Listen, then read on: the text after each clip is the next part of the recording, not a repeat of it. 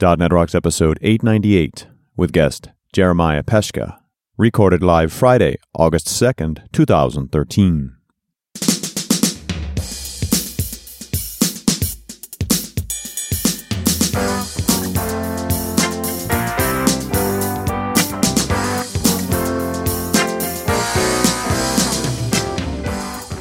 This episode is brought to you by Telerik, offering the best in developer tools and support.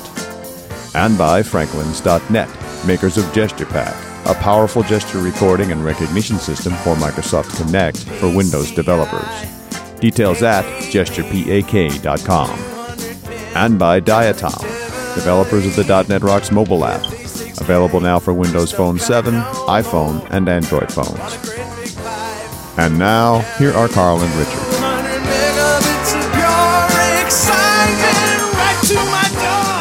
Thank you very much, and welcome back to .NET Rocks. Carl and Richard again.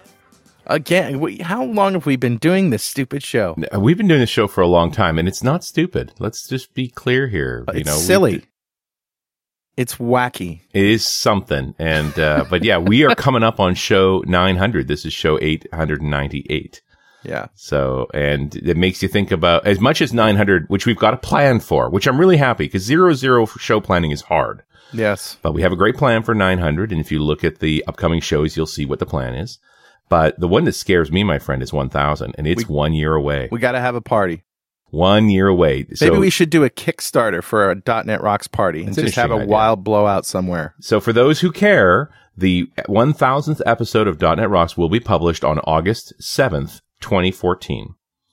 And yeah. So we will have to do some planning to do justice to a 1000th episode. All right, well, let's start with Better Know Framework, my friend.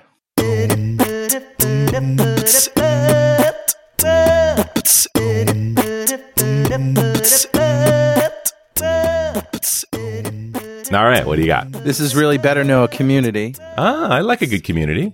Yeah, I like to go out and find what relevant blog posts and things. And I know Jeremiah's got a lot of blog posts that we can point to, and he'll talk about those. But I wanted to find somebody else's out there. And this is, if you go to tinyurl.com/Hadoop Overflow. What? Hadoop Overflow. So here's the post. It's a how-to post, and it's concise. Analyzing some big data using C#, Azure, and Apache Hadoop. A Stack Overflow .NET namespace popularity finder. Isn't this cool? So this is he's a programmer blog, but he does a quick introduction to MapReduce, then talks about Apache Hadoop and Hadoop streaming, setting up your Hadoop cluster in Azure, getting some Stack Overflow data to analyze, creating our mapper and reducer applications in C#, which are very small, deploying our mapper, reducer, and data files to Azure Hadoop cluster, and creating and executing the job. And it's pretty easy. Pretty easy introduction to all of this big data stuff. Nice. That's cool. Nice find. Hadoop Overflow. tinyurl.com/Hadoop Overflow. Check it out. Know it, learn it, love it. Richard, who's talking to us? I grabbed a comment off of show 876. That's the one we did with Kevin Klein talking about SQL Server. And this particular comment comes from Mike Henderson, who says, a great show. Like your guest, I have worked as both a developer and a DBA. The focus of my career over the past 5 years has been SQL Server, so I thought this show would be pretty remedial, but not so much. The Hackathon discussion, and that was the one about the upcoming new features in SQL, the next version of SQL Server, and other topics really had me geeking out. I work for a small GIS services company and was especially interested in the discussion about spatial data types and spatial aggregates in SQL Server. As I recall, there are some uncertainty about aggregates, and he provides a blog link, which I'll include in the show notes, that covers some of the spatial aggregates that are new to SQL Server 2012. I pointed out the spatial aggregates to a coworker, and he remarked that this was GIS 101, and that Oracle was pretty far ahead in the game in terms of spatial data. I am pretty green when it comes to Oracle, so I can't speak to that, but I see lots of cool things to do with SQL Server, spatial data, and business intelligence. Thanks again. It's a big story, bit by bit. Our databases have to deal with all these things. And, the big data side of this is even a whole other thing and clearly a part of our show. So we'll dig into that. But Mike, thanks so much for the link for spatial aggregates. And a .NET Rocks mug is on its way to you. And if you'd like a .NET Rocks mug, just write a comment on the website at .NETRocks.com or on any of our mobile apps. We've got them for iOS, Android, WinPhone 7 and 8, and Windows 8. And those apps were made by Diatom Enterprises. We'd love to build you a mobile app too.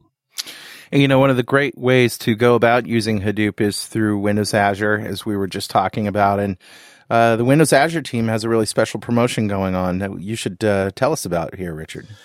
So, if you've got an MSDN subscription, which, let's face it, most of us do, you are already every month getting credit to use Azure. So, what the promotion is to get more people who are using their MSDN accounts to also use it for Azure. So each month, for example, if you have an MSDN Ultimate subscription, which I've got, you get $150 credit to be used on Azure every month.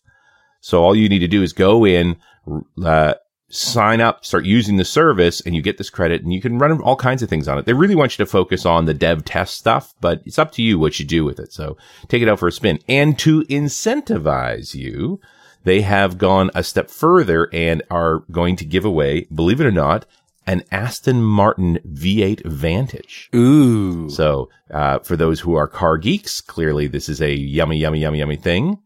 And, to be a part of that, just go to aka.ms/Azure Rocks. Right. And, that will send you to the site and let them know you came from .NET Rocks and activate your service and set something up. And as soon as you've done that, as soon as you're activated, you are automatically entered into the sweepstakes. It ends on September 30th, and you could be winning yourself an Aston Martin. And you got to not only activate it, but you have to use it, right? Yeah, we want something in there. Yeah. And don't worry, Richard and I are not eligible to win the Aston Martin. Yeah. So we're never eligible to win anything. Well, we could probably pull it off, but, everybody would hate us. If we nothing good would come of us winning that. That would be bad. They hate us enough already. Nice. Come on now. So, before we get Jeremiah on here, I need to tell you that Pluralsight provides comprehensive developer training online. They have hundreds of hardcore developer training courses authored by MVPs and industry experts. They release about 45 new courses every month and offer a free 10-day trial, giving you 200 minutes of access. Wide range of developer topics, including iOS, Java, Android, web development, pretty much everything you can think of on a Microsoft stack, as well as a course on big data by Andrew Brust. Nice. Try Pluralsight today. Subscription plans start just $29 a month. And with that, let me introduce again Jeremiah Peschka. Jeremiah solves data problems using SQL Server, Hadoop, and other non-relational tools. He has over a decade of experience with performance tuning and scalability. Jeremiah is a Microsoft MVP, MCITP for SQL Server Development Administration, and a Cloudera certified developer for Apache Hadoop. He's also a big fan of coffee, as am I. Is that a technology coffee? If you really get into coffee, it becomes sort of a technological obsession with grinders and other machines. Oh, yeah. So, my second wife, my current wife, of course, she grew up with Maxwell House, in the paper filters and stuff, but she claimed to be a coffee junkie. And I said, oh no, check this out. And I introduced her to the Cuisinart burr grinder in the coffee percolator thing. And yeah, one whiff of that, and it was like, I ruined her. Ruined. Yeah. And it was funny because she went kicking and screaming too. She's like, I like my Maxwell House. Ooh, what is that? Is that Sanka? Yeah. So anyway, welcome back. Thank you for having me back. It's awesome to be here again. Big data, Hadoop, SQL Server, Azure. Yes. All of this stuff. This is a big, complex amalgam of technologies that all have to work together. Thus my fascination with sort of putting it all together, introductory classes, because I find most people are just like, huh? How do all these things work together? This is sort of, you also have a training class or something on introducing people to Hadoop, don't you? Yeah, I do. We put together a quick training class that is just an overview of the technologies at play. There, like you said, there's so much going on in this stack, and depending on who you listen to, the list gets longer and longer. And to the point where it's almost overwhelming and people are just like, I don't know where to start. Help. So where do you start? I mean, obviously this isn't a training class, but let's walk through these technologies and how they all work together. So I think, at its basic, when you talk about Hadoop, people assume it's this whole huge stack. The basic part is the Hadoop distributed file system. It's just where your data goes. Mm-hmm. And there's MapReduce, which runs your jobs on top of it. And, you showed that example at the beginning where someone wrote the MapReduce in C#. Yeah. And that was actually pretty cool because usually when I see those, it's these terrible multi-hundred line Java examples. Yeah, I was really surprised at how concise it was. Yeah, it's awesome. Once you take the boilerplate of Java out, MapReduce isn't anywhere near as painful as you would think. Yeah. But yeah, those are the basics. The only problem I ever run into with MapReduce is I usually want to do something more complex than reading a bunch of files and outputting a word count. Sure. So that's where the things like Hive come in. Hive is sort of like a database. It's more like an enterprise data warehouse that lives on top of Hadoop. So this is an actual physical data warehouse somewhere that people have access to. Right. You would depending on how you use Hive, you can use it for queries that might take 30 seconds to a minute to run, or you might even do huge batch jobs with it. Mm-hmm. But you write something that looks an awful lot like SQL. And so you might be processing flat files or XML or some proprietary EDI format, but you're writing SQL on top of it. And so you can even write joins, group by, windowing functions. And it's happening at a ridiculous scale across cloud servers that you rent by the hour or even by the minute in Azure. Or maybe you really want to have big iron or a lot of iron in your own data center. And it's a cheaper way to get a lot of that rather than buying a Teradata or a parallel data warehouse. Sort of a different approach to that kind of enterprise data warehouse query scenario. And Hive is big. I mean, is it like NSA big, or is it, how big is Hive? Hive came out of Facebook. They needed to, they had all these individual tiny MySQL servers, and they're like, well, we can't query across all of them. Let's load our data into something. And so Hive came out of Facebook's attempt to, query all of Facebook-sized data. Wow. Which is not insignificant. That's only a portion of NSA size, if you think about it. It's right. It's not all of our phone calls, but it's at least 15% of our phone calls and text messages. And maybe 80% of your cat pictures. So, it's Hive. Hive is really interesting because it does handle these really huge scenarios, but you can still start relatively small. We did a case study with one of our clients. They had a reasonable amount of data in SQL Server, but they only had SQL Server Standard Edition, and they had about 800 gigabytes of data, which is, Standard Edition only supports 64 gigs of RAM. And anything beyond that, you're sort of running into some disk-related bottlenecks. So they said, well, we need to report on all this data we've logged. How are our users using the website? How can we better advertise? How can we take their money faster? Right. And that's usually what we want to know is how are people using things so we can sell them services or products better. Absolutely. So we just pulled the data out of SQL Server and pushed it into Hive, and then did regular processing every night, just nightly batch jobs in Hive, produced reports for the business users to consume. And now the business users are very excited. Like, I never had this kind of data before. Yeah. For example, I'm on a website and a little thing pops up that says, hey, I just noticed you called your wife and called her Snookums. Would you like to buy her some flowers? Exactly. I'm sorry. That was on NSA.gov. It's just obviously on my mind. Well, sure. I mean, it's one of the ways where traditionally you would buy some very large computing appliance to do these kind of big queries. And the problem with a lot of the computing appliances is it's not so much a problem, just the way they're built. If you need to make it bigger, if you need to store more data, right, you typically buy a bigger one and move your data into the bigger one. Exactly. Yeah. And with Hive and Hadoop, you can start small. And as you scale out, you just rack more servers. Right. And say, no, just keep giving me more data space. Just keep racking more servers. Right. And Hadoop sort of makes it transparent to you about coordinating between all those machines. You don't have to deal with that. Right. That's exactly why it's so powerful. The underlying MapReduce paradigm in Hadoop, as long as you write code that uses those MapReduce libraries, Hadoop will distribute the work across all of those servers. If you have 4 servers or 400, it will do the best job it can to move the computation over to the data and do all of the work, and then eventually get your results back. So, I mean, in an ideal world, you want to have a bunch of servers that already have all the data, so you don't have to move the data around. Exactly. This is big data. This is terabytes of data we're talking about, right?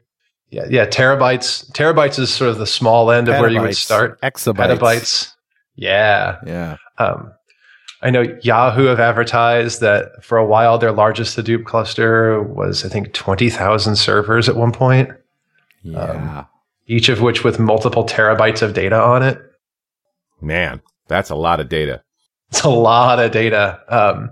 And when you say you've got 1 terabyte per server, crunching through 1 terabyte on reasonably fast disk drives doesn't take that long. So if you've got petabytes of data and thousands of servers, it really doesn't take you that long to process a lot of information.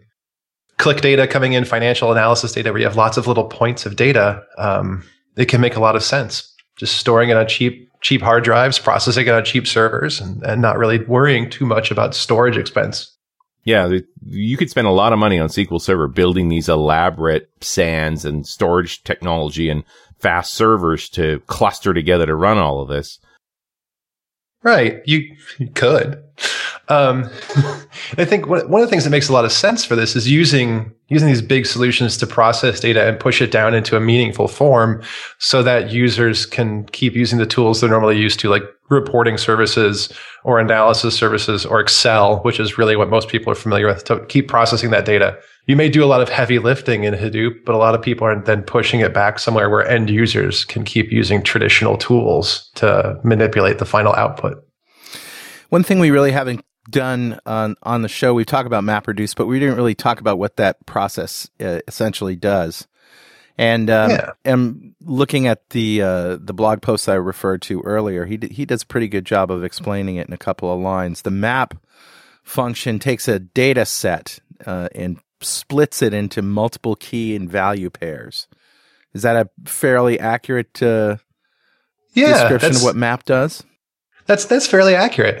Especially speaking in Hadoop terms, we're always working on a key value pair. That map, it just reads the data off of the disk. There's some key, be it file name and line number or however you've got that identifier, and you do something with it. So you give it a list of keys, and then it maps those the data sets into discrete value pairs, name value pairs. Yeah, exactly. One of my friends, the easiest way to think about it is map is your select. It's the from and the joins. Right. And then reduce is group by. Yeah. So that's a sort of an aggregate function, like a sum, average, or other, like you say, group by. Yeah. Compute standard deviations. Do something that the statisticians told me to do. Right. Something I had to, that took me weeks in statistics class to learn how to do by hand. Exactly. Now I have one line of code. Oh, I could have saved so much money in college. Using system.math, semicolon. Okay, that's the class. Have a good day. Yeah. Exactly. And you're not just doing it on one problem. You're like, it's taking 3 hours. I'll never compute all my NSA data. No, it's system.math, all the NSA. Oh, man. Select from phone calls where caller equals Carl. Nice. And recipient equals Carl's wife. Suggest flowers. And with billions of rows of data at our disposal, this might take hours in SQL Server, but we could do it in seconds with enough Hadoop hardware.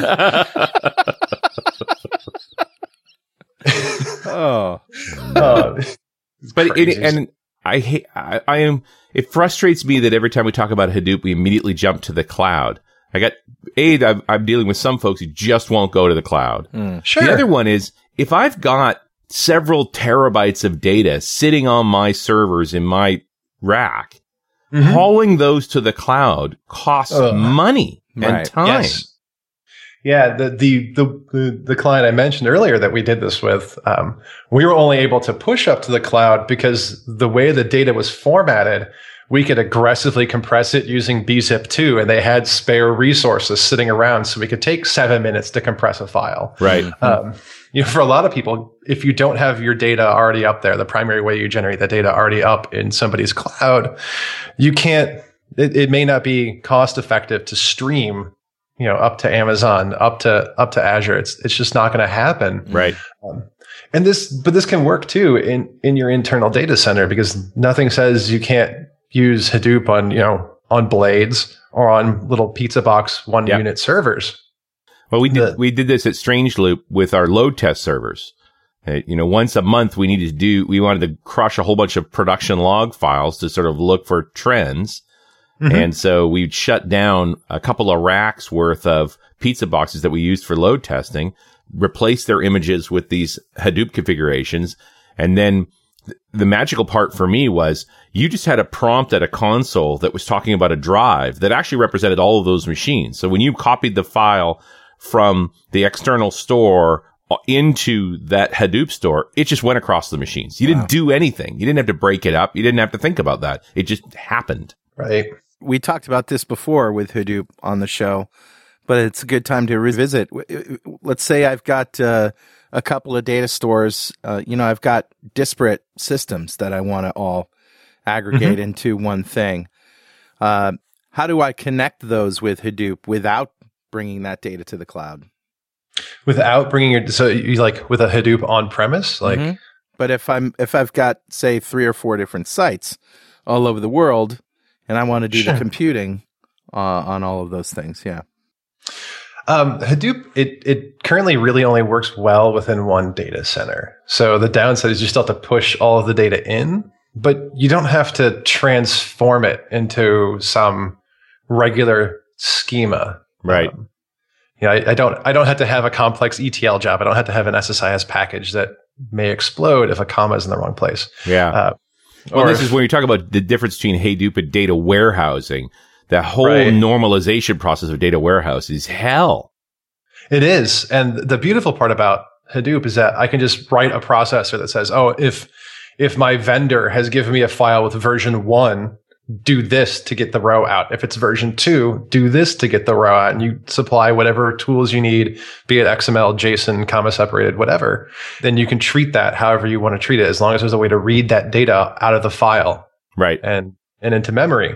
And then adding Hive on top of that, I now could have payment processing data in XML format from my payment gateway system. I could have EDI data from suppliers. I could have data that I've exported as CSV from SQL Server, and I can join all that together in this giant cluster. But you have to upload it into Hive. You still have to get it into Hadoop somehow. Right. So is that an opportunity, or is this even a problem? Is this not a problem? I'm making it a problem. Is it an opportunity for somebody to make some sort of distributed connector for Hadoop warehouses? I think there's definitely some opportunity there for that kind of thing.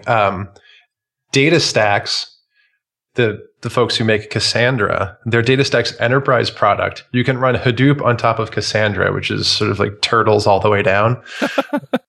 I heard that one in a while. Yeah. It's turtles all the way down. All the way down. It's NoSQL all the way down. But you can, and then with DataStax, with Cassandra, you can have multiple clusters and different data centers that replicate data between each other. Okay. So you have your Hadoop on top of that. Or, there are ways to sort of replay the HDFS logs, but there's not, it's like log shipping in SQL Server. So you might push the data into some sort of read-only location where you're doing analysis, and then have a separate analytics cluster in another location. But you're still moving data into one. You're still, yeah. So that the downside, or you can read it from one of those remote systems, but then you're just talking about tremendous latency to read that data out of a remote system. It's going to work best when the data is inside Hadoop and it's on the actual servers in the Hadoop cluster. Because it really needs to look at all the data as one set. Right. Yes, exactly. Yeah. And if you have some serial process to read rows out of a database, well, you're just streaming into one server. And at that point, you might as well just open up a data reader and process your data yourself. Right. So it's this, yeah. But what I find interesting is that the distribution mechanism is just multiple files. It's simple. It works. It's so simple that for guys like me who've worked hard in complex data systems, we're overthinking everything all the time. Yes. I mean, the upside, it's one of the things Hadoop does is when you write into the Hadoop HDFS, it makes 3 copies of the data, and you can actually tell Hadoop these servers are in this rack. And so it's somewhat rack aware, and it will try to spread those copies out amongst different racks. So that way, if you were to lose a top of the rack switch, you still have copies of your data in that cluster. Right. So it's almost RAID-ish. It is. It's sort of poor man's RAID. I just have 3 copies of my data. But the upside of that too is if a job fails on one server for some reason, say your sysadmin thought that was a really good time to try to update the JVM on that one server, and it takes the server down, you can restart your job somewhere else. Nice. Because you have another copy of the data somewhere else. So is Hive the way to go here? That I set up, if I'm going to run this in my own data center, I use Hive to organize the data? I think Hive is the easiest entry point for a lot of people because it looks like SQL.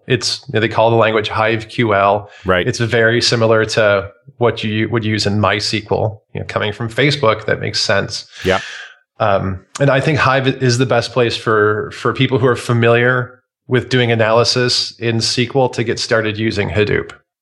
And just to be clear, this stuff's all free. Just download it and get to work. It's all Apache Foundation software.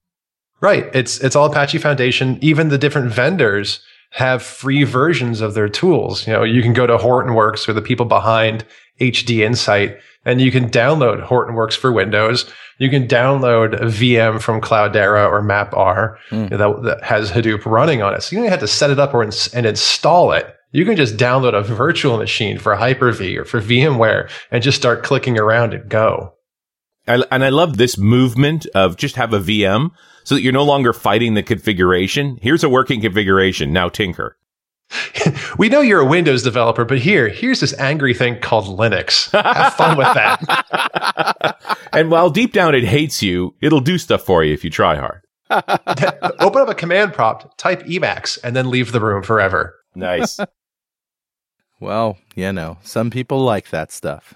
They do. Scott Stanfield. It's okay. I think the VMs really help, though. It makes it really approachable of, here's the way I go. Or you can download. Microsoft even have an installer for the local HD Insight. It's just click the thing and web platform installer will fill your computer with stuff. And good stuff will happen from there. That's right. Well, no, I'm there totally with this. Okay, so we set up with Hive and, get and I'm literally, maybe we're just talking about website log files, which can get massive, especially if you're looking at a lot of them. Oh, geez. There's a great application. I'm just there trying to think through a simple scenario here of I've got these and they zip up nicely. So I've been keeping them for years to be used as evidence against you. But so now I can roll these things out, stuff them into Hive, spread them across machines so we can really do some analytics on them. Yeah. And you got Hive will just read files that you've thrown into Hadoop. It's not, you say, here's my file format. And you can even tell it that this file on disk is compressed. So you don't have to worry about storing uncompressed data. Hadoop takes care of that. And that's really the good SQL-ish entry point for working with large scale. So Hadoop. I don't even have to unzip it. I can literally just make the zip files available to Hive. Done. Yep. Done. You technically you need to be careful about the file format you use because record boundaries get kind of funky. You want to make sure you have all of one row, all of one log record on the same server. So some file formats, some compression formats, Hadoop won't spread them out across the cluster very effectively. So you want to make sure that if you are compressing data, you either A, keep it under 64 megs per file, which is the default chunking size that Hadoop uses, or make sure that you choose a compression algorithm that Hadoop knows how to sort of split at record boundaries. It's just like in SQL Server, your DBAs get all upset if you make a row that's over 8,000 bytes. Like, no, don't do that. Why? Bad things. Okay. Don't put PDFs in the database. There be dragons. Yeah. Don't put your resume in the SQL Server. Fine. Okay. You want to make sure that you are not doing things in a way that causes a lot of problems for Hadoop just because you decided this compression algorithm is really good. Even though Hadoop can't read it, I'm going to compress this 2 terabyte file down to 15 gigabytes. Yeah. Well, okay, now you have one server with a giant 15 gig file on it, and the rest of your servers are empty. Yeah, right. Well, Richard. Yes, sir. You know what time it is? It must be that happy time again. That's right. It's time to find a gym on the map so I can reduce my fat ass. No, of course, it's time to give away a copy of Telerik's DevCraft Complete Collection. Awesome. To one lucky member of the .NET Rocks fan club. But before we give that away, I need to tell you that Telerik was one of the first vendors to provide support for Windows Azure back in early 2009, when the cloud platform was first released as the Cloud Trust Protocol.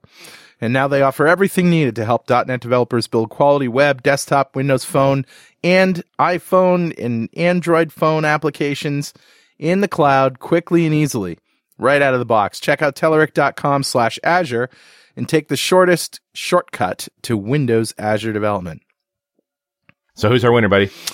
Today's winner of the DevCraft Complete Collection is none other than Venkat Ekoli. Congratulations, Venkat. Golf clap for you, sir. Golf clap for Venkat. So he just got everything Telerik makes in one box. That's their DevCraft Complete Collection. We give away one on every show.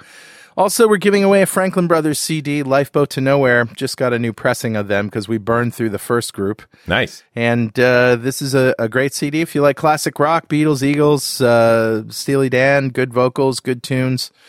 Lifeboat to Nowhere is the name of it. And our winner today is Calvin Allen. Congratulations, Calvin. We're sending that to you. CD for you. Yeah. Make sure you write a good review on iTunes. And if you don't know what we're talking about, go to .NETRocks.com, click on the big Get Free Stuff button, and enter the fan club. It just takes a few minutes. We have thousands of members, and you could win something. Every December, we're going to give away $5,000 worth of technology. We already did it last year and gave away a great big developer machine for mobile development and tablet development. And you could win as well. And we'd like to ask our guest, Jeremiah, if you had $5,000 today to spend on technology, what would you buy? $5,000 today to spend on technology. Doesn't have to be developer technology. Anything you want. Anything I want. Wow. Can it be something that's going to come out in like 2 months? Sure. Yeah, you're pre-ordering. It'll take us that much time to get it together, actually. So excellent. Oh, cool. Actually, I am pining for a brand new Mac Pro once they show up. Yes. And you could spend $5,000 on a Mac Pro. Oh, easily. That whole huge amounts of memory that you can shove in that thing. You could spend $5,000 on the monitor. It's about $1,000, but yeah. Yeah. Well, as soon as you start, I've been looking at 4K monitors for a while now. 3840 by 2160. Like, man, that's a lot of resolution. It's a lot of space. Yes, my business partner Brent, who I know you guys have talked to on his radio. He is desperately trying to resist buying a 4K monitor. Well, they're getting down. They're about. I think Asus is releasing one for about $3,500. That's a lot for a monitor, but that was the kind of money we were spending on big LCDs just a few years ago. I think I dropped that on a regular 30-inch LCD monitor just a few years ago. Back in spring, when we were all out in Vegas for Intersections, I was wandering around at the Sony store. Yeah, and they had 4K TVs for $15,000. Right. Wow. Good Lord. It's just the price is just dropping on this stuff. Yeah. So it's and it's this really high DPI displays. This is what the Mac Pro's got now. I saw a guy doing development on the previous generation Mac Pro in native resolution, running in Windows, had Studio open. He had 3 code windows open side by side. because the text is so dense. Now, I couldn't read them because they're so bloody small, but he was young and I'm getting old. Well, that's his defense. He doesn't want to spend the extra $15 for one of those 3M security screens for his laptop, so he just makes it really tiny instead. Exactly. 300 dots per inch out of a screen. Remember that was epic on paper? Now we get it out of our screens. Crazy. And that's just one. How many screens can you actually connect to these to the Mac Pro? Like 5 or something? Yeah, it's got 2 graphics cards in it. Man. Right. Whew. Yeah. It's technology. Okay. We digress. Oh, no, I've got that Tim the Toolman Taylor vibe going right now. I want to start grunting over this hardware. Yes, but we digress. More about how I can win that Aston Martin you mentioned earlier. Yes. It's all about Azure. Hey, use your Azure account in MSDN. All right. What I'm most excited about when we talk about Hadoop in the context of a .NET developer is that I don't have to program in Java, that I could do this in C#. So where does the C# part really come into play? So that C# part comes in, I think it's actually only in the HDN side of the Microsoft side, and they're sort of shelling out to these programs that you've got, so you can sort of push it in. Everything will work in there, and you're just writing your mappers and your reducers. So if one of the other higher level abstractions like Hive or this thing called Pig, and there's a number of frameworks that sit on top of it, if that abstraction is too abstract really for you, then you might want to drop down and be closer to the metal, and that's when you would start writing your map reduce functions in C#, because no Java. Right. Okay, so, I mean, to your point, if you're living in Hive, you've got your Hive QL, and you can do your queries and your joins that way, and it's going to run against the files, and life is good. You don't have to get down into the nitty-gritty. But if you want more control, this is the option. Right. If you know that, this particular way of joining files together is going to be far more efficient than, Hive just does, sorted merge join. It sorts 2 files and sort of zippers them up together. If you know something that's going to be better, you would use that. If you know you have a better way to read your data off of the disk, you would use that. So yeah, if you don't really need to drop down to C#, but if you know you need to, or if you just want to do something simple where you don't want to stand up Hive, you're like, no, I just need to count words. Don't worry. Right. So start with Hive, but if you want to go deeper, and you're suggesting it's the HD works, it's the Hortonworks stuff, is the easy way to get to C#? Yeah, it's the Hortonworks, the HD Insight from Microsoft, the Hortonworks platform for Windows. That's the easy way to get to C#. If you're going to do it somewhere else, you'd probably have to write your own programs. There's something called Hadoop streaming, which sort of shells out from Java to external programs. The C# isn't supported on all of Apache Hadoop yet. Right. Does it have to be Java? Or I've got to think somebody's doing this with JavaScript too, because JavaScript. Right. Yeah. In the Hadoop in Azure, you can do C# and JavaScript, as well as any of the other regular stuff. You can write them in Python, Ruby, whatever language you want. There are frameworks to use. In the Java world, anything that can run on a JVM, you can write Hadoop MapReduce jobs in it. Right. On the Windows side of the house, we've got C# and JavaScript.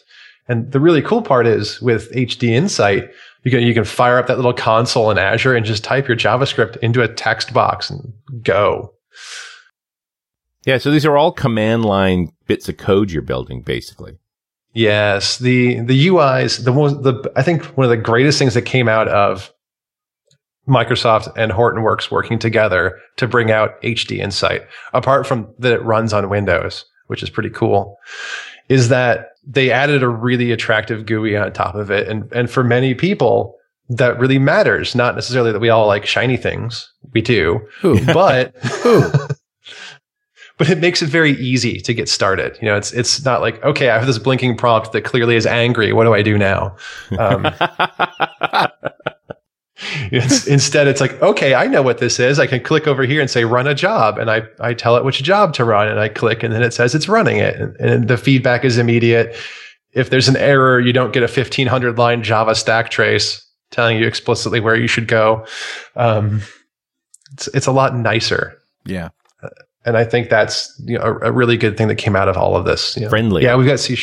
Yes, we have JavaScript. But more importantly, this thing that can process terabytes of data and petabytes of data is not actively trying to bite my hand off. Nice. You don't have to memorize those keywords, right?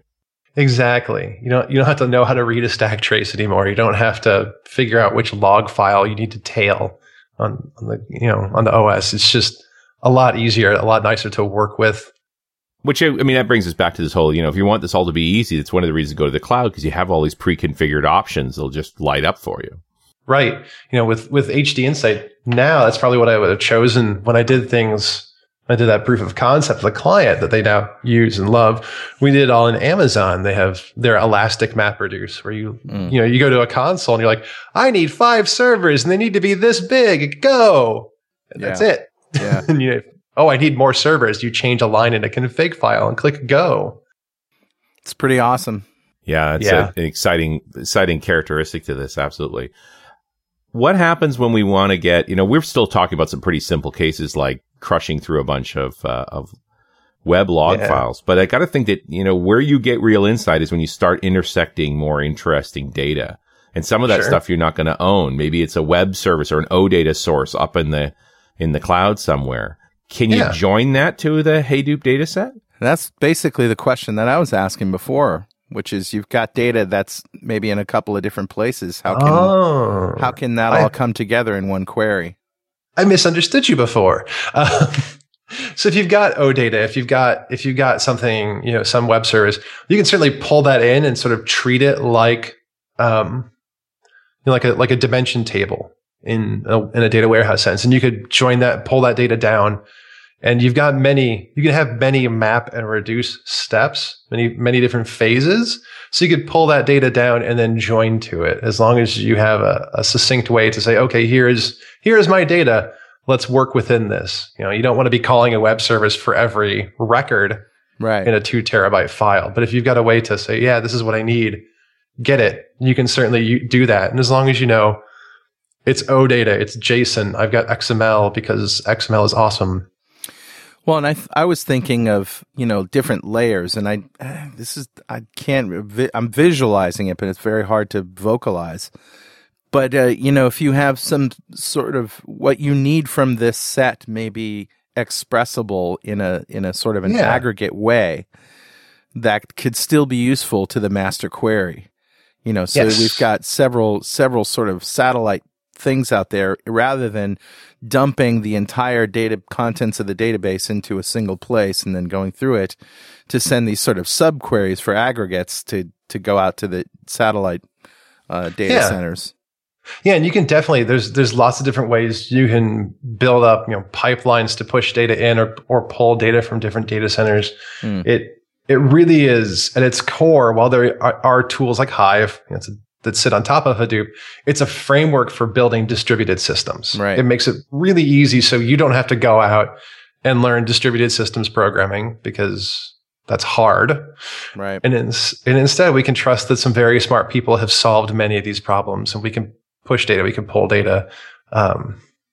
You can wire together even multiple systems to have real-time and older data and pull from OData sources and web services.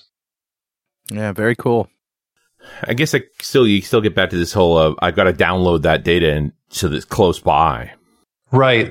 Well, not always, I guess. There may be situations where if you're just looking for a number, right, you run the queries at each individual satellite data center, for lack of a better word, and then sort of bring those numbers all together and aggregate those, where you don't have to pull the actual data back into one place.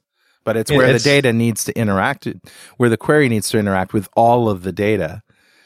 Do you know what I mean? That would require everything being in one place. And I'm trying to find an example that I can't off the top of my head. It's one of the things where, ultimately you're writing, at some point you can, write whatever code you want. And so it's a matter of, you can integrate anything in, but what's your tolerance for the latency that brings in? For example, Hive actually takes your query and turns it into a Java MapReduce job, which means you have to spin up a brand new JVM for every stage. So it adds some significant latency. As long as you're okay with that latency, Hive queries work really well. And likewise, as long as you're okay with calling out to a web service for that data and the latency it introduces, go ahead and build whatever you need to build in there. The upside is this isn't a transactional system. It's not like you're running this on top of a SQL server where you may have, you might be holding locks for a really long time while you're waiting for a web service to respond. This is just a bunch of flat files. Right.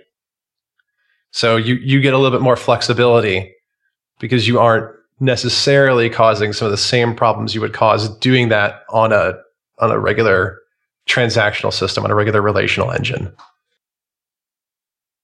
Yeah, this doesn't have the same impact, but I guess the question is, how fast did you want this stuff to run? All of this feels like post facto analytic work, not sort of real time stuff. Right. Hive and MapReduce are still they're batch. They're not that fast yet. Right. There are other tools on top of it. There's something called Impala, which just came out from Cloudera, which is a C++ layer that acts a lot more like what we're used to with a query engine. So you could do much closer to real-time queries in the order of seconds rather than minutes. And there's a lot of work going into making it run faster and faster so that you can get very, very close to real time. But if you still need that real-time access, what a lot of people are doing is pre-processing data as it streams in, doing a lot of stream processing with tools like Flume and other different frameworks. So that way they have pre-aggregates done when people come in and read those canned aggregates. And then you might have to run a 15-minute report for whatever strange query you're running across all of Carl's phone records. Right, exactly. What is Flume? Flume is basically a system to do stream processing. You have, they call them taps and sinks. You have data sources and destinations. You say, okay, well, I've got log files that are in the Apache log file format. Okay. And it will just sit there and stream those files in. And so that way, if you want to parse the record in certain ways and do geo lookups on IPs. So it's an adapter. Yeah, exactly. It's an adapter between data sources. Great. Apache Flume. There it is. Flume.apache.org. At some point, the Apache organization is just going to be nothing but Hadoop. Yeah, as long as they stay away from that terrible 70s song for their theme song, then we'll be okay. Maybe. I remember now. It's like, what's Apache? Oh, man. I can't believe you pull this stuff out of your head. It just freaks me out. I'm sorry. That's going to be stuck in my head all day. Horrible old music haunting. Actually, I have the best video for the guys in the 70s that made a music video of a cover of Apache. It's like out in the woods and they're playing guitars and with no amplifiers and they're obviously not playing. And then three babes come out from behind a tree in skimpy, Native American garb. It's so repulsive. It's like leather bikinis with little dingly with bits. Tassels. Yeah, you got it. Yeah, and feathers in their heads. I've seen this. I think you've shown this to me. So bad. I must have blocked it out. Is this like one of those things that's offensive on 3 to 4 levels it's minimum? Offensive on so many levels. And then the main guy is a keyboard player. And of course, the keyboards aren't plugged in and they're electronic and he's standing in the woods, right? Right. But just imagine Doug Henning as a lead singer keyboard player doing Apache. It's the hair. And trying to get into it. And the handlebar mustache. Oh. Nice. I'm going to really have to classy. find a link to this. I will. I literally, I remember seeing it, and it causes a kind of seizure, right? Like you're offended at a level that, you literally are unable to act. You are a deer in a grotesque headlight. I think Phil Weber sent it to me. He says, "This is my new band." All right, I'll find it. Yeah, we'll add those to the show notes just 'cause. I cannot wait to watch that. Oh, all right. We got to talk about this a little bit more because I think we've gotten as far as here's where I put the data. Here's how I start to write expressions to pull some sets out. Now, what comes back is basically a text file, isn't it? So it'll depend on, sort of where you are in the stack. At MapReduce, you're just sort of outputting text. You're outputting bytes, and you sort of say, here's the way you write my bytes. Right. Be it comma separated, tab, I don't know, Excel, if you have some Java process or C# that'll write out Excel. And then as you go higher up the level, with Hive, you would, insert into a table, for lack of a better term, in Hive, which is, again, though, it's some format that you tell that process how to write to disk. You're still pushing stuff down to disk, or you can hook ODBC adapters up to this as well. Like Tableau has one. There's one for reporting services. There's one for Excel. So you could get things that look like tables back, and you could put it into Excel and make attractive charts and then host them in your SharePoint server. Yeah, well, and that's the interesting part is like you get all the way to this point, but a big, I don't want to walk past the fact that this data was distributed across multiple machines, although you didn't distribute it. That you've run a query across multiple machines, although again you didn't distribute it. You're not getting multiple sets back. You're getting a set back. Right. You're getting one set back, and this platform is responsible for making it look like a single set to you. Right. So you've got all that fancy work that goes on behind the scenes so that you and I don't have to worry about distributed systems. We just say, yes, run my query, Hadoop. Go. Nice. And then, and out it comes. Right. Because who wants to write their own join algorithm? No, make that go away. Yeah. We are not computer science undergrads. Moving on. Yeah, well, I got other things to do. I actually have to, the goal here was to act on this data, not to just collect it. Exactly. So it gives you ways to do a lot of really interesting things and really interesting tools to analyze data. And we've only touched the tip of the iceberg. There's a lot of complexity in the platform that you can add on top of it. For example, there's something called Mahout, or Mahout, depending on how you pronounce it and how Midwestern you are. Mahout. Mahout. It's machine learning. It's distributed machine learning algorithms. So if you need to start doing complex classification on your many terabytes to petabytes of data, you can start using these tools to do k-means and other interesting things that sort of give me a headache when I try to think about them. But you can, do all this interesting analysis. I found it. Uh-oh. This is going to be great. Yes, I found it. If you can link me up when we finish up. tinyurl.com/bad Apache. Oh no. The Tommy Seebach band Apache. 5 minutes of your life you're never getting back. I'm so sorry in advance, but you're going to love me for it. Excellent. But back to the subject of elephant drivers in Hadoop. Yeah.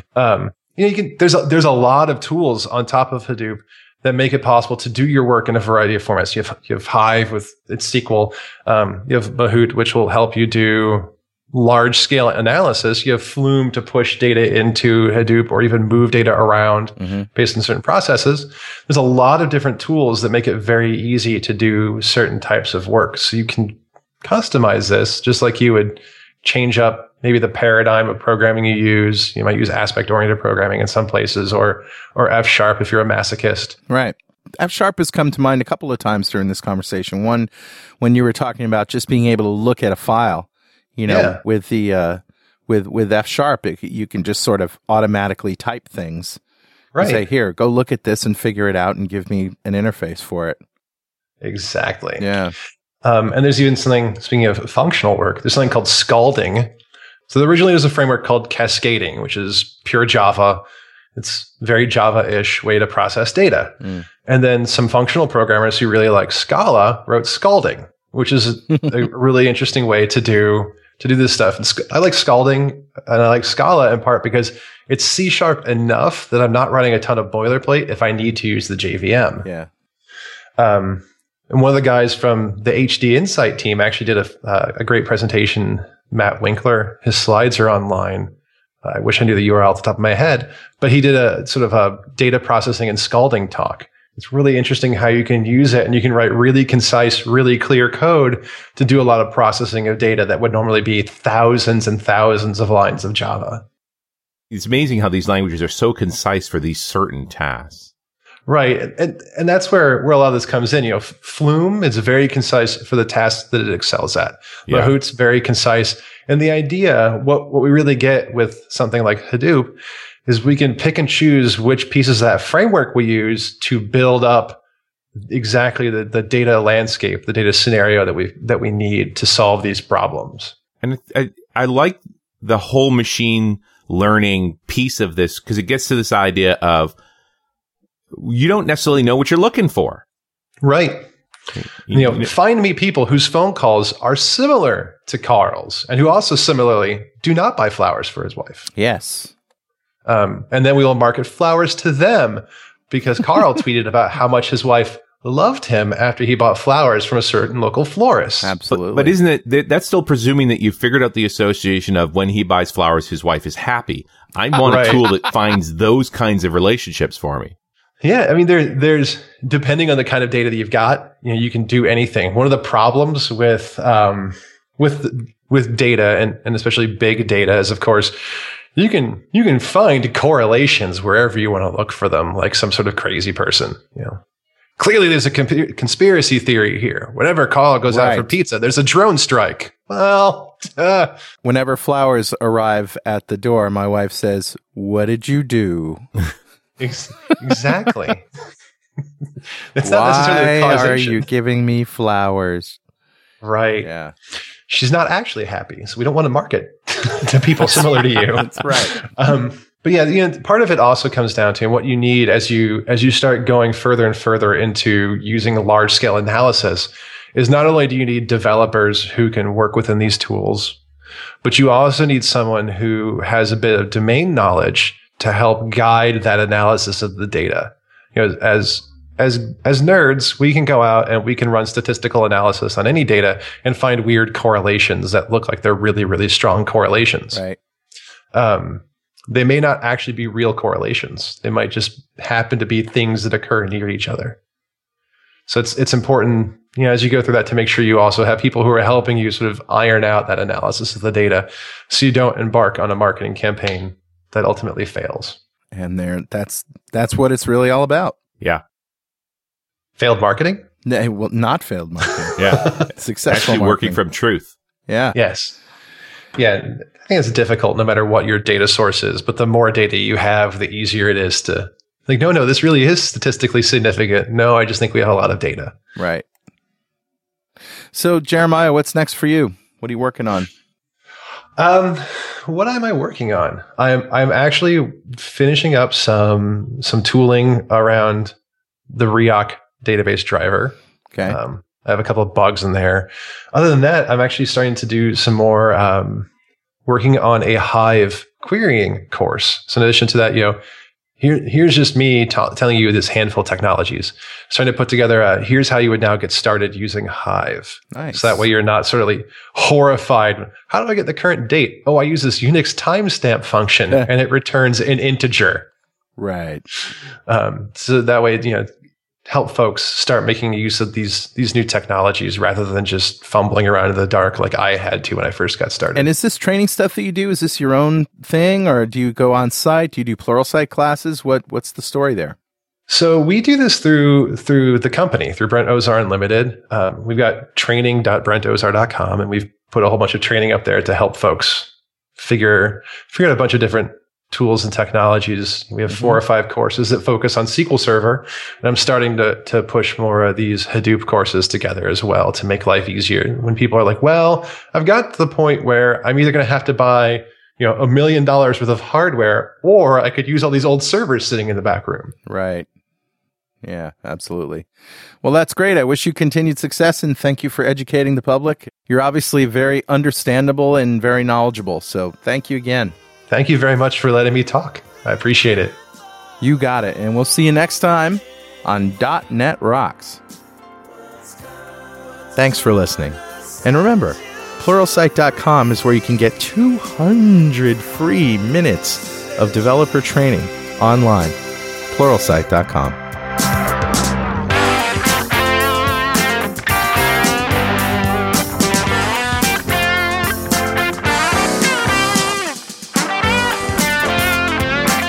.NET Rocks is recorded and produced by PWOP Productions, providing professional audio mastering, video, post-production, and podcasting services. Online at www.pwop.com. .NET Rocks is a production of Franklin's Net, training developers to work smarter and offering custom on-site classes in Microsoft development technology with expert developers. Online at www.franklins.net. For more .NET Rocks episodes and to subscribe to the podcast feeds, go to our website at www.dotnetrocks.com. Got a transmitter banned by the FCC. Yes, I'm a toy boy.